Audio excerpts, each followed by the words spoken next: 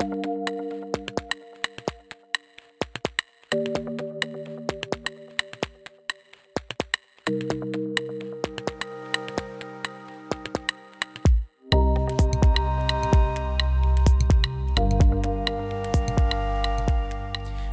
Brown once wrote, "Owning our story and loving ourselves through that process is the bravest thing we will ever do." My name is Brad, and welcome to the Daily Bread. You are enough. I want you to say that to yourself, that I am enough. Go ahead, take some time and say that to yourself a few times.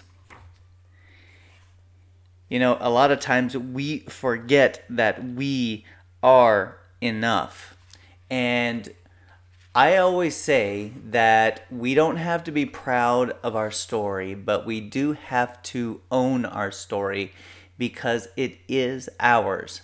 And sometimes we have to do the messy work, right, of working through some very difficult stuff in order to come out better on the other side.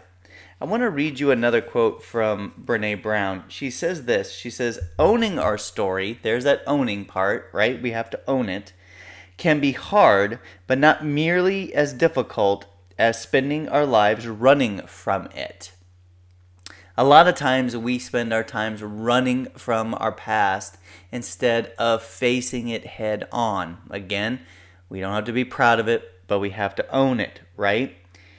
And she goes on to say, "Embracing our vulnerabilities is risky, but not nearly as dangerous as giving up on love and belonging and joy, the experiences that make us the most vulnerable."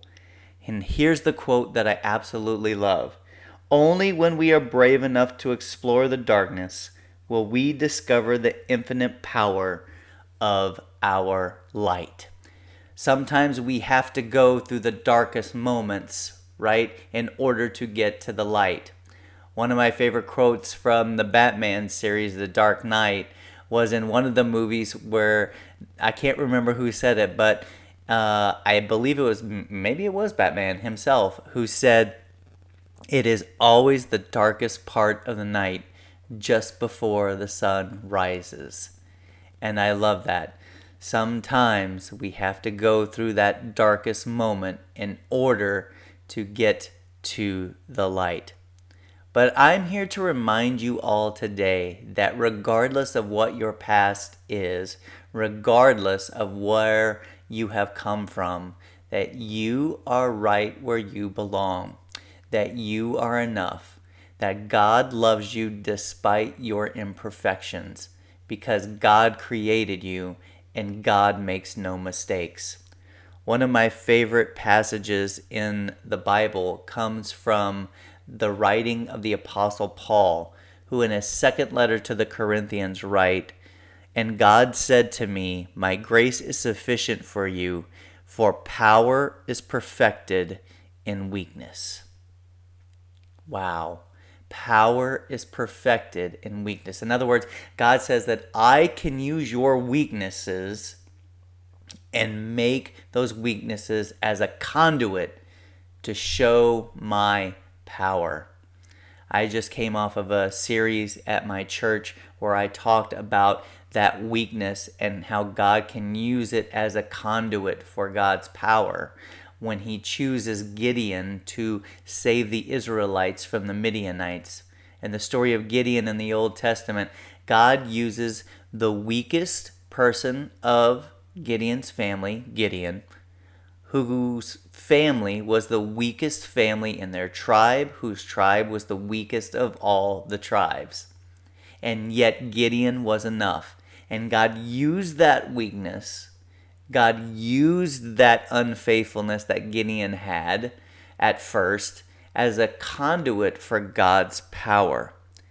And why does God do that?